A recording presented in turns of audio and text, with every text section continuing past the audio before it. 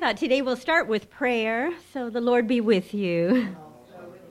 Let us pray. Dear gracious God, we thank you that throughout the centuries people have sought for you. We thank you that in the 17th century many were seeking for you, and today we'll be talking about them.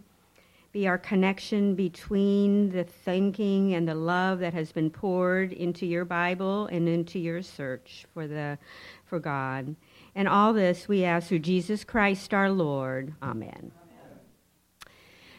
So I am starting it's a complex subject, and I've worked on this most of my adult life, so I thought maybe I'll just tell you the story of how this all began. I've been working on these emblems for, I hate to almost say it, but it's been about 18 years now, and this is only the second time I've talked about them. So I am very open to your questions and your ideas, and I have a pen here, and I might jot something down.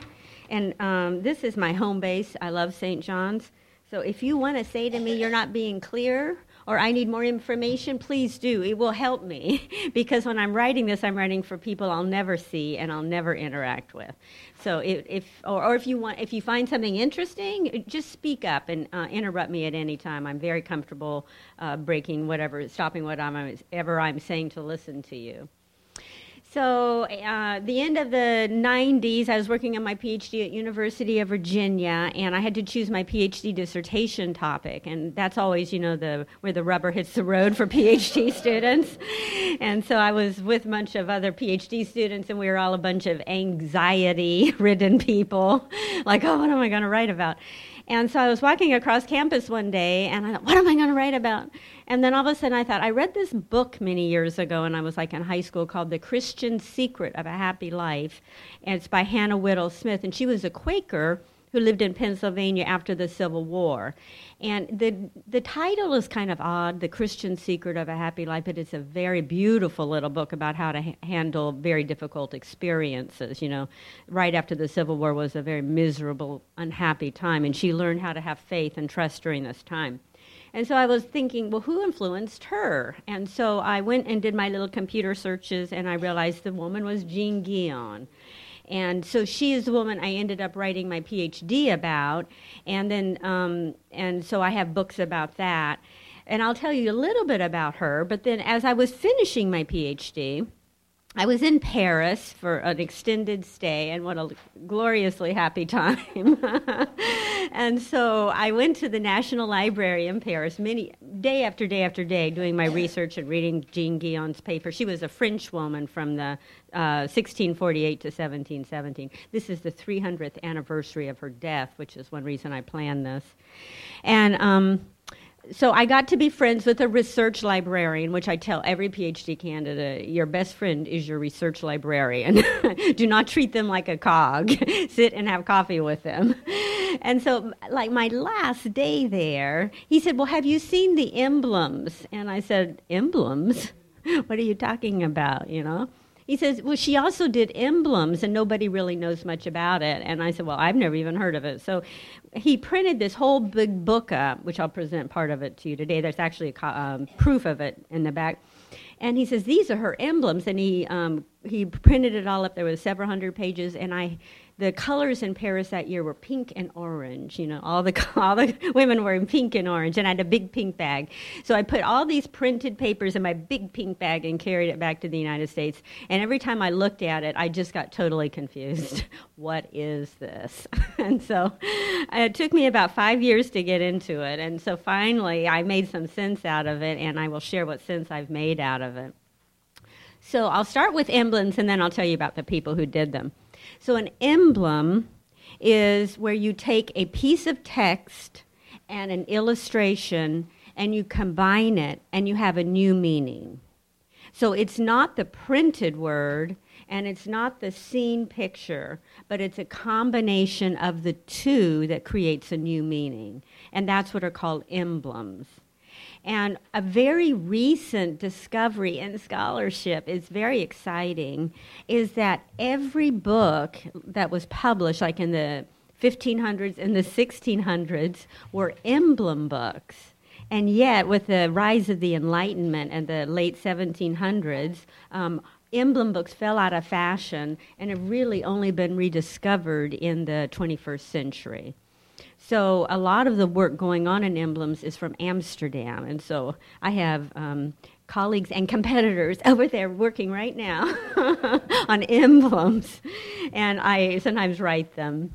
But it's everyone is trying to still kind of come to grips with this passion for meaning that the 17th century had. So in the 17th century is considered to be one of the most religious centuries of all time. It was totally acceptable to be faithful, to talk about the heart and the soul and the mind and loving God and the passion and the vitality that come from that. And so a lot of people poured their hearts into emblems. So is that fairly clear? I mean, it's just an abstract idea, but I'll show you in a second what it means. So Otto van Veen, and he is the artist here. And I hope all of you have a little handout with some of his pictures in it. So Otto van Veen was the leading artist in Amsterdam, very, very popular and well-known and busy. He was the teacher for Peter Paul Rubens, who is, of course, more well-known than his teacher, Otto van Veen. But Otto van Veen worked over and over again on mythical subjects and religious subjects. So he did all of these paintings that you can still see, of course not on the internet now, but of like Athena, the goddess of wisdom, or people that are struggling or in war, and he was very, very talented at drawing human bodies, which of course came out of the Renaissance. He had all this new perspective, so he did engravings. Now, the 1600s is also known for a time of religious wars, of course, and there was conflicts, and there's famines, and there's wars going on. So like any age, there's a lot of really what we would call evil things going on. And he received a letter from Princess Isabella, who was from the Spanish Netherlands. And she wrote him a letter, and she said she wanted to know more about God's love. And she said to him, "You've written and drawn many, many pictures about human love. I want to know about the love of God." And so he took this to heart, and he did 60 engravings of divine love, which are the ones that you have now. And he worked out a whole series of emblems on divine love.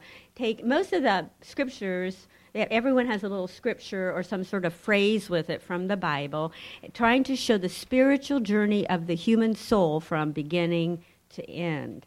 And so he did these really magnificent pieces of art.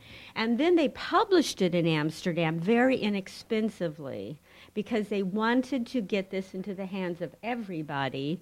And so all through Europe, it was considered to be the best-selling book of the 1600s.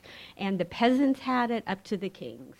So it was not a book, a lot of books at that time, just the aristocracy could afford it, but they made this for everybody, what divine love would feel like or look like or the experience of it.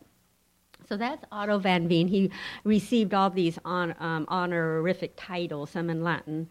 And so he did this, and it was just everywhere. Okay. So 50 years later, about 50 years later, 1648, Jean Guyon was born in France. Otto van Veen was from Amsterdam.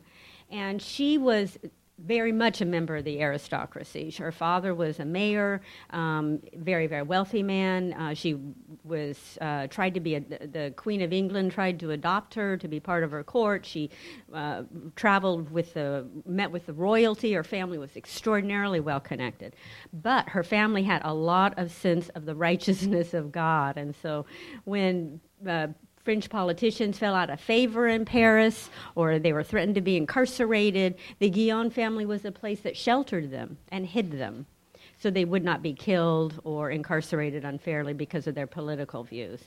So so when she was growing up, she said if her parents brought in some man late at night and he was living in a little room in the cubby, she was never to talk to him and she was never to know his name. So it was a very unusual family because, of course, at that time, people had no rights. If you fell out of favor politically with the king, you could be incarcerated for the rest of your life or killed. And so her family was extraordinarily unusual. They had the connections, they had the money, they had the historical name, but they had a real sense of the righteousness of God, and they got asked us to do the right things to help people. But when she was 15, her parents made a decision that is always lamented throughout history, but she was a beautiful little girl, and she wanted to be a nun, and she went to her father and said she wanted to be a nun, and this really scared him because he did not trust the church a lot. The church at any time has corruption in it. He didn't want to, he said it wasn't a decent life for a little girl to become a nun at that time. And so the wealthy man next door was about 40 years old. His wife died, and he wanted to marry Jean. So she was placed into an arranged marriage without even being told what happened. She signed the papers, and then she was married to this man who apparently was very intelligent and had some good sensibilities, but a 40-year-old man with a 15-year-old girl is just not a marriage. And then she had to live with his mother also. And so she had a very unhappy time and was considering suicide when she was 19. She was pregnant with her second child, and she thought she couldn't go on anymore. And she went to a monk, and she told him that she couldn't live this life anymore. And he said to her, "It's because you're seeking your answers outside of you, and the answers are all within your heart." So he says, it's because you're seeking the answers outside of you, and the answers are all within your heart. And so she began a life of what she called interior faith, interior prayer. And so she made a little room in her mansion where she used to go and pray every day, to the great anger of her husband. And then her personality started developing, and she kind of stood up to him, and he was refusing to let her go to church. So she started going to church, and she started praying, and then she started raising her kids, which at that time was totally scandalous. Why was it scandalous for her to be raising her kids? Having lunch, making sandwiches, running around with them. Because it told the world her husband didn't have enough money to have servants. It was a social stigma for wealthy women to raise their kids. So she says, no, I'm going to raise my kids, and I'm going to go to church. So she kind of lived this very simple life. And then all these peasants were starving in France, and at 1 year, they think 600,000 starved. 600,000. And so she started baking bread, and she would make like 100 loaves of bread a day, and she'd get in her little carriage, and she and her kids would go deliver them all over rural France. So she was a very unusual woman, but she was very active, and her husband began to get very fond of her. He saw that people were gossiping about her all the time, but she had a lot of personality. And so then I'll tell you one story about him, and then we'll move on. But so then the brother of the King Louis XIV decided he wanted the Guillaume money. And so there was some lie going on, and there was, some lawsuit, and so the man was panicked and having a nervous breakdown because they're going to lose the fortune to the royalty. And so Jean walks in, and she goes, honey, my dad knew a lot of judges, and I'm really smart. And so I'll study the law and talk to them. And so he finally said yes, so he let his wife represent him in court. Isn't that a wild story? And so, I'll tell you, so I'll drag it out a bit. So he gave her a carriage, and every day she went and talked to her. Her dad was, like I said, extraordinarily well-connected, and she went and worked with the judge's library. And so when she had questions, she'd wander over, and then she'd study the law, and then she'd ask, and then she'd study the law. And so, and he was being made totally fun of, if you can imagine. And because a woman at that time was considered legally 2/3 of a man. So when she walked into court, she was 2/3 of the opposing lawyer. Well, she went to court and she won. She won. And so they saved their fortune. And of course, but people were just stunned. But she had aroused tremendous anger everywhere. She was a victorious woman and made a lot of men look very stupid. So her husband died, and then she was left kind of vulnerable with a ton of money, and so then the Catholic Church was like, "Oh, give us the money, and we'll take care of you. You can become a nun." And then all these men were showing up. "Oh, we are deeply in love with you. Marry us," And her daughters are like, wait, they don't love you. They want our fortune. And so she put out a public notice that there would be no more marriages in her life. And then she went to the same judge and tied all the money up in trust for her kids. And then it just got really outrageous. But the King Louis XIV's Bishop Bossuet, had her arrested for heresy because she was writing books about the Christian faith. Then they incarcerated for a year or two, and then they let her out. And then she kept on writing books, and then he said any woman that would write books is a witch, and then he incarcerated her again. And then they let her out because King Louis XIV's wife was very fond of Jean Guyon. And then finally, Louis XIV had her arrested as a political prisoner, which was terrible news because a political prisoner had no right to know what you were charged with. It didn't have to be legal. It just was what they called a secret letter, letter de cachet, where they would come in the middle of the night, they present the letter from the king, and you were gone. And so she spent 10 years incarcerated, including 5 years in the Bastille. So the Bastille is considered to be one of the worst prisons of all human history. In the basement, they developed instruments of torture. They did 12, 14 hours of interrogation. You had no right to know what you were charged with, and of course, no lawyer. So you were going through these, tremendously long interrogations without even an idea what they were looking for. And so you had no way to parse your answers. So the poor thing, people were even at the time, so England jumped into this fight because it was very well known. It was called the Great Conflict because they said, Jean Guyon says, we need to be about the pure love of God, and now they've incarcerated her. So Oxford started collecting all her books because they thought any second she was going to be burned at the stake. And so Cambridge jumped in, and England was really in full gear, collecting her writings, smuggling them out of France, time of high drama, before they killed her. But they never did kill her, and that's another long story. I'll tell you why, later. But the story is that she survived the Bastille 5 years, including several years in solitary. So at first they had these young women to watch her, and so they would bring them in and put them in a room to watch her, do her witch rituals was what they were waiting for. And then the women started getting pneumonia and dying, so she would be there when they were dying, and they would all say, no, she's really a very nice woman. She sits here and sings all day. So she said she kept her sanity by singing. And she said she was a little bird in a cage singing to God. And so she sang and she prayed. She wrote when they let her. And so she finally wrote the head of the Bastille a letter saying, please don't put these young women to watch me. They get sick and they die because this is a very unhealthy place.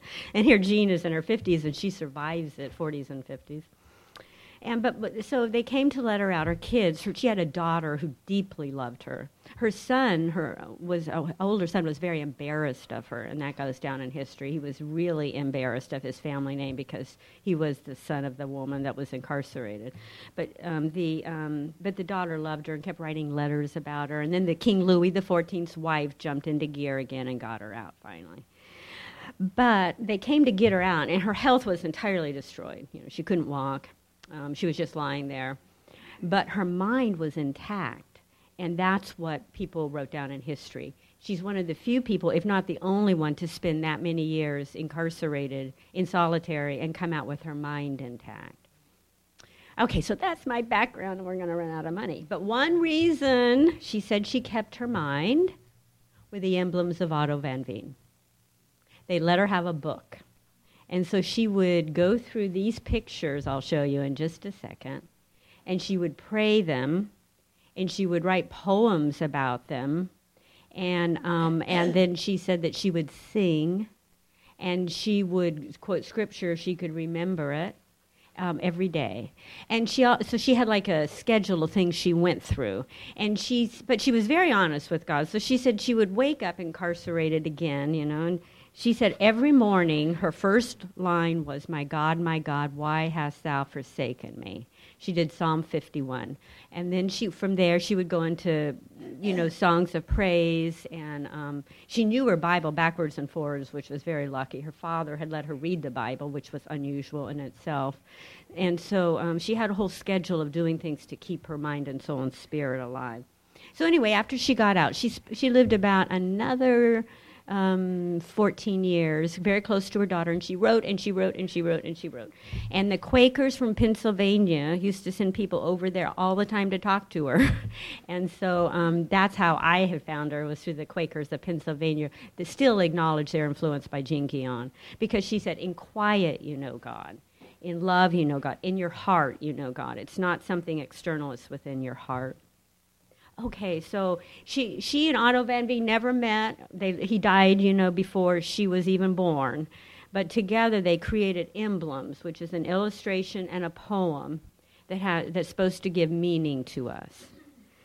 So before I move on, any thoughts about any of that or questions? Or yes.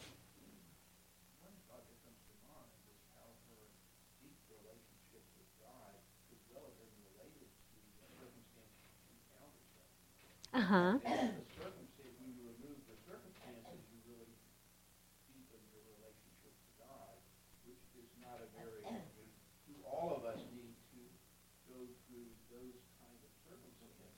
Right. To really be so close to God, or can we see this in the outside world without having to do that? We know you've stated exactly what she said. She said that she needed all of these, what she called them tests, to actually find God at the depths of her being. Yeah. And she said that, so it's another kind of funny story. When I would read this in French in Paris, I was thinking, am I translating this correct? Then I would check it out. Yeah, I am. So they came to get her out of the Bastille, and she wasn't expecting it, right? And they said, we're going to give you your freedom. King Louis XIV has signed the letter giving you freedom. She goes, oh, no, I'm perfectly happy here. And they said, what? They said, oh, no, I found God here, and I'm getting old, I'm sick, just let me stay here. And so they actually said, you can have a little apartment in the back if you really want to stay here. And because they liked her, they said she was never a moment's problem. And then her daughter said, you're not staying here, Mom. We're taking you home. So they got a litter and they put her, a stretcher, right? And they put her on a stretcher and took her out and then nursed her it took her about 2 years, but she started walking again. But no, she said the same thing. She says she was very thankful for all these problems. And she said without them she wouldn't have made her discoveries. But I'm sensing part of your question is something I think, thank goodness none of us will be in the Bastille, but they tore that one down in the French Revolution. But we can benefit from what she learned. So before I do these, so there's one idea that has helped me with this. So William James was a great Harvard psychologist, wrote The Varieties of Religious Experience in the early 20th century, and he loved Jean Guion. He said she was a happy woman, and she proved everything he was writing about religion. But he says that we live in a two-story universe. So the first story universe are our lives and the worlds that we know.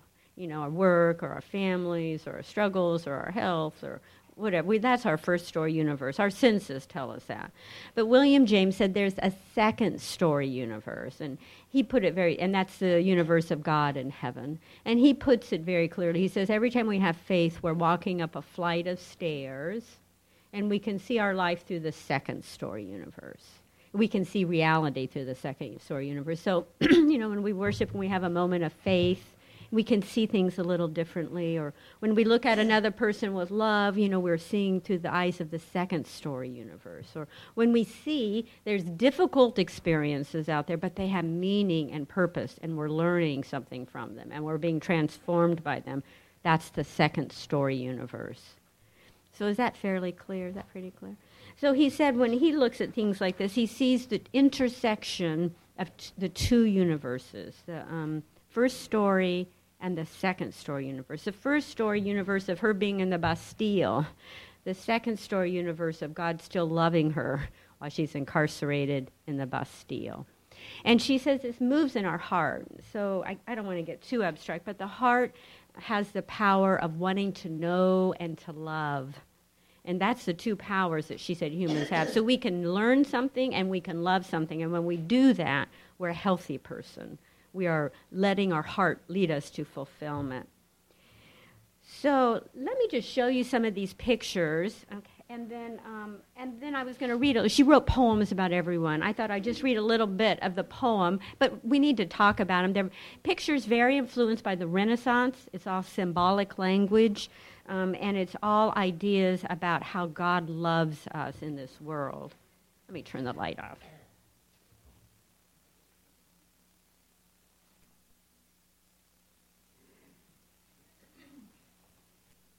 So Otto van Veen did 60 of these. So this is just the beginning one, but I'll show you the...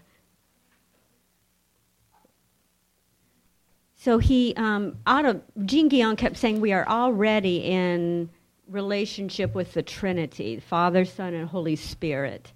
And that we have a human soul, which is our center of awareness. And the soul can be aware of God. So this is his first emblem. And he just calls it, we need to begin, you know. We need to begin relating to divine love. And you'll see how it says divine love in Latin above the little boy's head. Sometimes that's called the child Jesus, depending on when he was writing about it. So he wrote the little girl is the figure of the human soul, and you'll see underneath it anima, which in Greek means soul. And then the little boy is supposed to be divine love reaching out for the human soul. And you'll see in the background a great storm going on, and people are drowning or they're reaching their hands up pathetically for help. It's dark, it's windy, and then you have divine love reaching out for the soul. So each of you, the wonderful thing about emblems is there's no right or wrong interpretation. They kind of reach us at a different place because of our personalities and experiences. But any reactions to that, or do you see anything in particular you notice about it? Well, there's also a very prominent, over the shoulder of the Amor Divina, very prominent edifice of the church and the garden. Right, yeah. Mm-hmm. Yeah, so it's usually considered to be, divided in half. Human life is always a storm, at some level of our being. And so you have the storm, but then where divine love is, and it's peaceful, it's sturdy. You see the road where the soul is lying. Yes.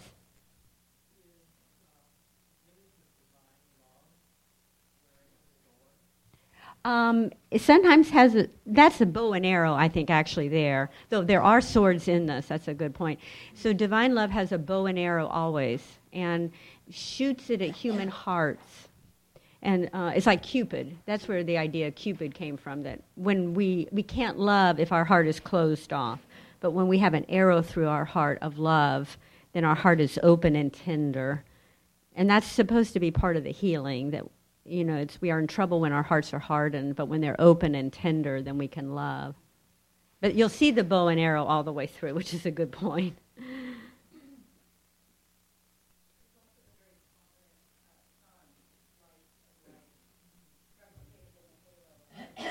Right, and yeah.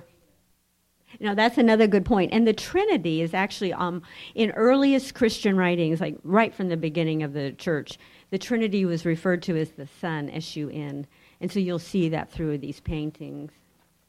So would you like to hear a little bit of what she wrote about this? Yeah. About the facial expression. It looks, the way I'm seeing it, almost demonic. Am I not reading the facial expression correctly? The little boy?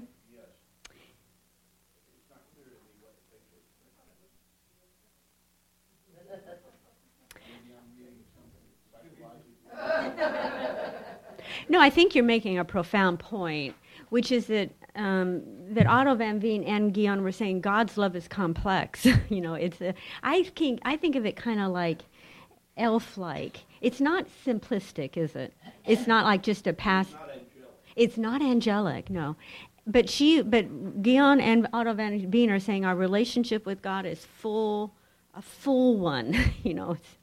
He comes and asks things of us and shoots an arrow at our hearts, and yet supports and loves us. So I think that's kind of what you're getting at. So this is just some of her words about it. I was ready to perish. My loving Father touched all my many evils. By your healing hand you opened my eyes. broke my change, ending my misery, and making me happy. So that's what Guion wrote about the emblem. So together, that would be a new meaning. And I like what you say about, the facial expressions all the way through are fascinating. They're very complex. Okay. So this is a very controversial one, and I really love this one, so I choose it. So Otto van Veen is one of the few artists that would have the nerve to try to paint God the Father. Michelangelo, of course, did it himself, but very few since then will ever try to render God the Father. So this is to be God the Father. Then the kneeling soul and the God the Son is saying, hey, this is my soul, and I'm presenting this to you, Father. And then the soul is being adopted. So, and this is, of course, all very strictly scriptural. It's all from the scriptures. When we love Jesus Christ, or we are adopted by God the Father. What do you guys think of the rendering of God the Father? You laugh. Well, it's pretty well built. That's right. Yeah. Spent a lot of time in the gym. Yeah, that's right. And that Otto van Veen knew how to render that. That's right. He looks nice. He looks nice, doesn't he? Yeah. He looks really nice, and his arms are out and open and welcoming, and Yeah, exactly. he's got long, messy hair, and Uh-huh. like a cool guy. He is cool. Yeah, when you laughed, I laugh every time I see this. First off, the gutsiness of trying to show what God the Father looks like is kind of amazing. But he looks so nice. Yes, uh-huh.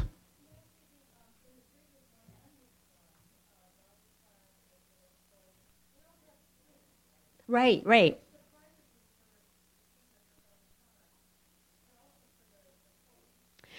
The soul will grow wings all through these emblems, so that by the end she's got big wings and she grows herself. But the wings are a symbol of the awakening soul and heart, Yeah. So, but it's trying to show that interior, her heart is getting stronger and purer. She understands more. She's thinking more. She has more confidence. And so the wings start to grow. Yeah, sign of holiness. And that's another good point that Guion says, God, when God visits us, he makes us holy, because he is holy, Holy. He is holy. Yeah. Well, okay, now remember this is right after the Renaissance. I'm not entirely sure that's a church. It could be a temple of learning. There's no cross at the top, but there is a church way in the background. Almost everyone has a church. But these emblems are also very interested in technology. They have telescopes in them. They have some of the things they're inventing. Okay, I don't want to run out of time. So I just chose ones that I thought that I've been very fond of. But the love of God is the sun of the soul. And so this is the divine love shining on the human heart and awakening it. And then you see the sun coming up in the background. Yeah. Right, Joanne. The bow's getting ready. He's getting ready to shoot. That's right. He's getting. So for the 17th century, and maybe for us too, the human heart is essential. The soul is essential. And so he's saying, look inside, find the answers, awakened, come out of lethargy, and start acting and loving. And you see how the soul looks. How does she look in comparison to the first one? Yeah. She looks pretty happy, doesn't she? Almost like she's floating, yeah. So Jean Guion wrote about this. Dear bridegroom of my heart, your thoughts shine on me, filling my soul. Be my only savior. I burn forever in your sweet flame. You charm my heart with inspiration. I find happiness in your whole kingdom. So that's the love of God as the sun of the soul. Okay, but now we're getting into, yes, The back one, both of their garments are going in the opposite direction, and it's almost like they're coming to each other. I never noticed. You're right, like they're running to each other. Yeah. I had never noticed that. You're right. Yeah, they're running to each other. Well, it's a love. It's the power of love. They're running to each other, right? Okay, but she's saying, the relationship with God can be a very demanding one. And so this is based on Jacob wrestling with the angel. And so now they're in a struggle. I mean, I'm skipping a lot because we're only going to go through like 8 of them because of time. But so love has its divine combats. And so now she's kind of pulling against God, What appears to my eyes? Is this action on earth or is it from heaven? Who will win? Will the conqueror have all the glory? I know not what to think of this new battle. Who is the captain and who is the soldier? If I could enter this celebrated duel, I find my happiness in my captivity. This divine conqueror deserves our celebration of his glory. What do you guys think of this one? I'm never quite sure what to make of this one. Okay, this is all debated still because scholarship is recently. Some people think it's a quill. It's some sort of feather, though. Is it a writing quill? Oh, because it goes beyond her elbow. Is it?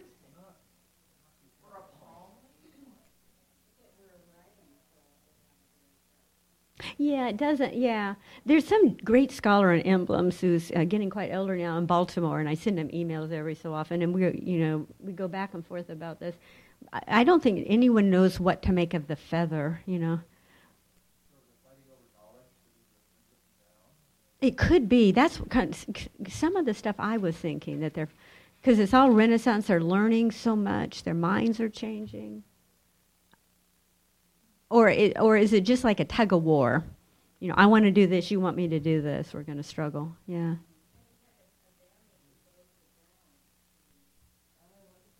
Yeah, right. He had to put his bow and arrow, right.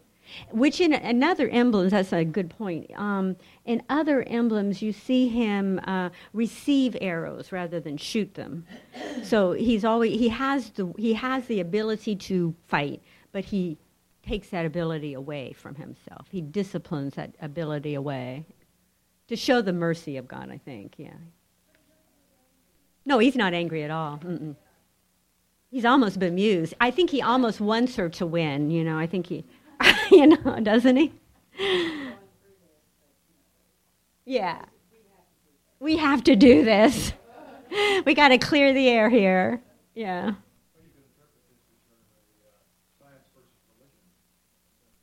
You could definitely, yeah.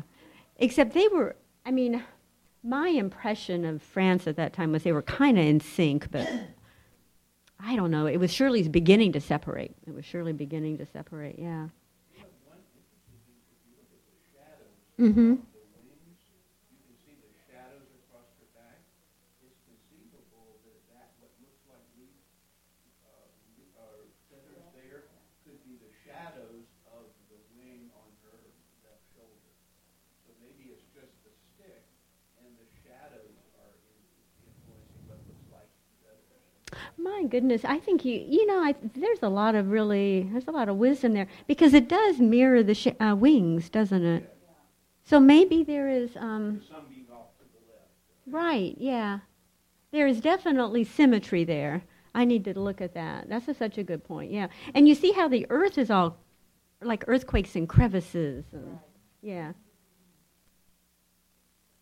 Yeah, but it could be a struggle about knowledge, about human knowledge and about science or about self-will. But anyway, it's a debatable one. We're going to run out of time. Let's see.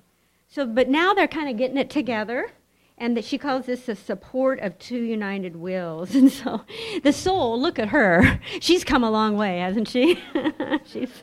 She's doing her work.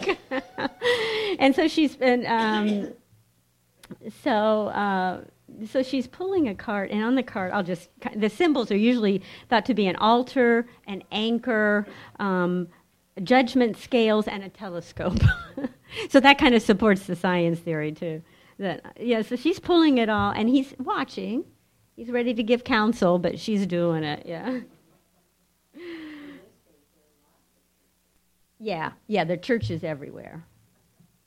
Yeah. Maybe it's like the growing of civilization, too. So Guion wrote, "We want our wills joined and our desire united. A sincere obedience is our innocent pleasure. I'm sorry, but I'm looking at the clock. I'm going to have to go faster now. So this is one of my favorite. Love guards us from evil. Remember, tremendous wars in this century, where people were dying. And so they have a battle with dead bodies in the background. And the poor soul is very, very troubled. But love puts like a shield over her head and is leading her away. Now, my guess is this helped Jean a lot in the Bastille. Terrible things going on, and yet her mind was shielded. Her spirit was shielded.